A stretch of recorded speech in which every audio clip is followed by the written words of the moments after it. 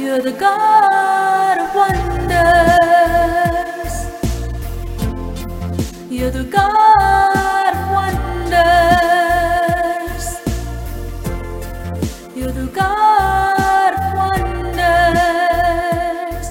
You are God. Praise the Lord and welcome to the God of Wonders radio program. Today's message, entitled The Greatest Sacrifice by Pradeep Stephen, we'll take a closer look at Isaiah 53 and the details which the Holy Spirit has recorded concerning the crucifixion of our Lord and Savior, how He paid for all of our sins with His own blood. Let's listen. Even when we go through the valley of the shadow of death, even when we go through a very dreary time, a very oppressive time, a dark time, we can know that the man of Calvary went through the darkness also. He agonized, and he said at one point to his disciples, he said to Peter, James, and John and the others, he said, "My soul is exceeding sorrowful." He was so broken, he said, even unto death. He felt absolutely deserted. He felt absolutely lonely. He felt tears coming down. Exhaustion to the point of blood coming through the pores of his skin. So he knows what depression is. That is from Satan trying to derail him.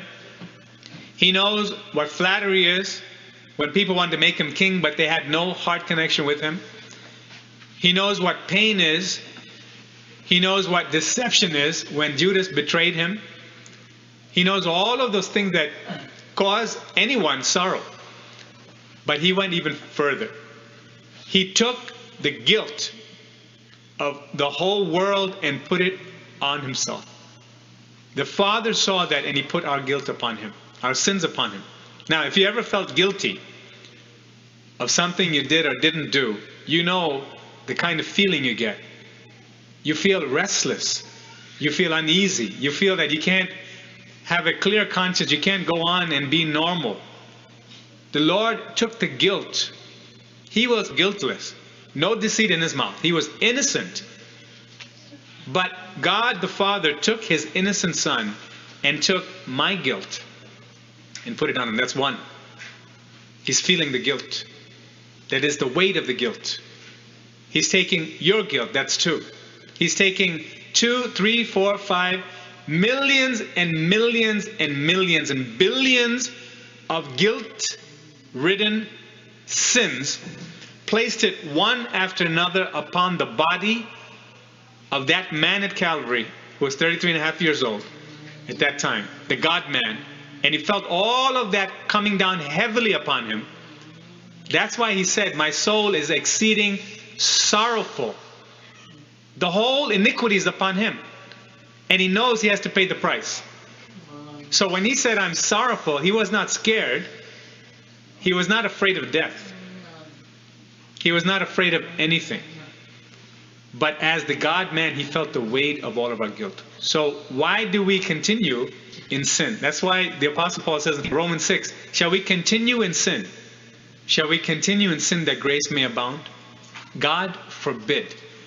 Whatever caused the man at Calvary, the holy God, Jesus Christ, to feel such a grief and sorrow, such punishment, such affliction, taking all of the guilt upon him, though he was without guilt, never sinned and never will.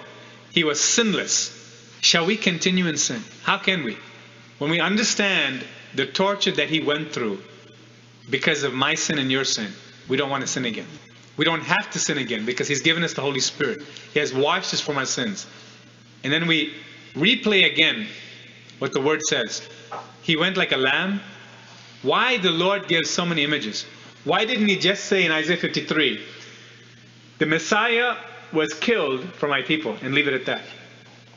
That is the gist of the message, but the Lord goes through image after image after description after description to show just how excruciating the sorrow and the pain was.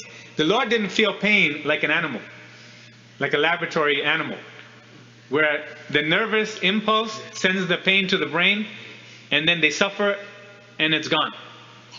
He felt sorrow. In fact, the sorrow that he felt was killing him already, because it was so unlike him to have any guilt placed on him. And he was already beaten many times before he went to the cross.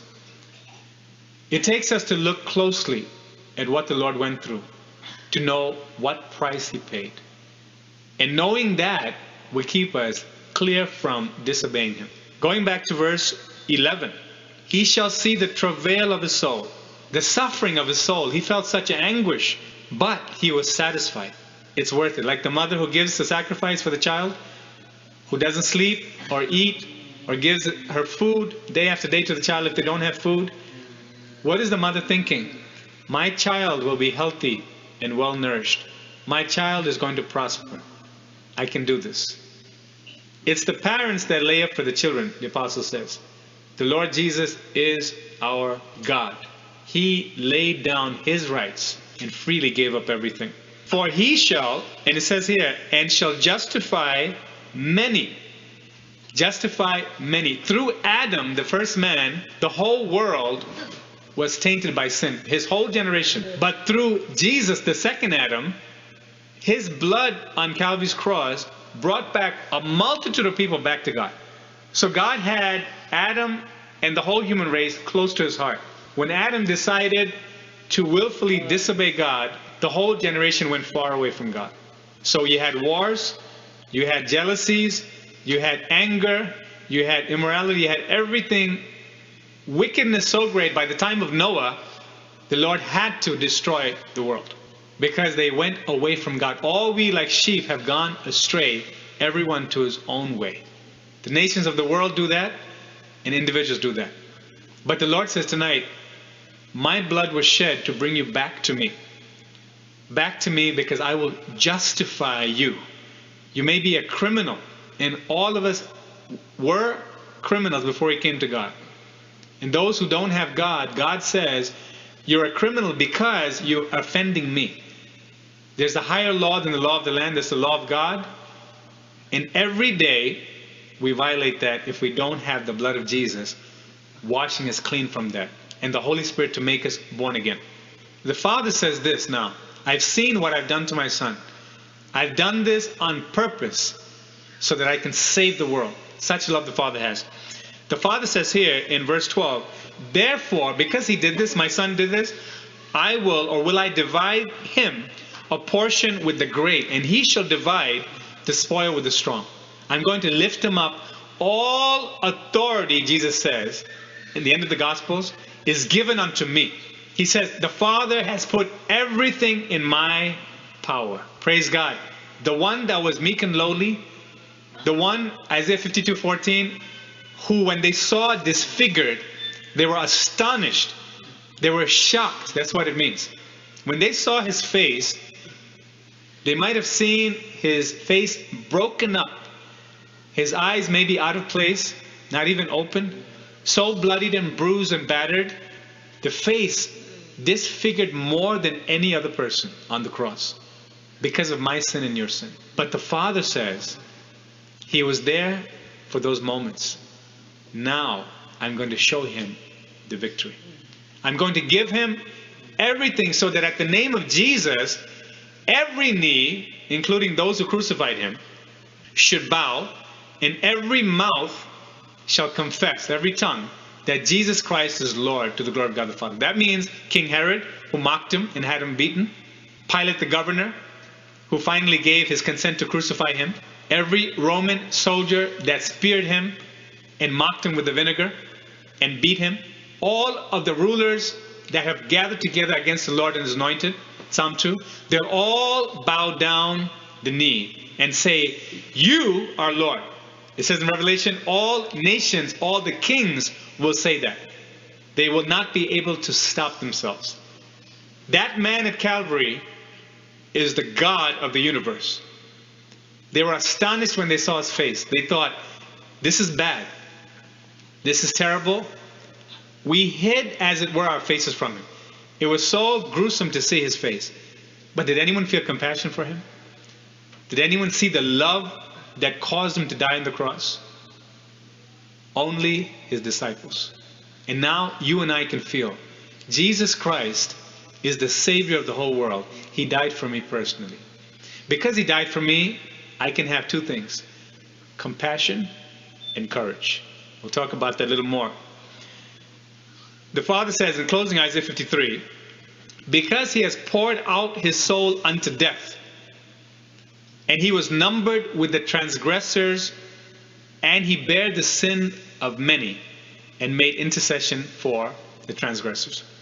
Now in this whole chapter, I would encourage you to read this verse by verse and ask the Holy Spirit to do even a deeper work in you, so you can visualize with the images that the Holy Spirit gives you when you read of exactly what happened that day. How the Lord, the innocent Lamb of God, was crushed for our sins and the world's sins.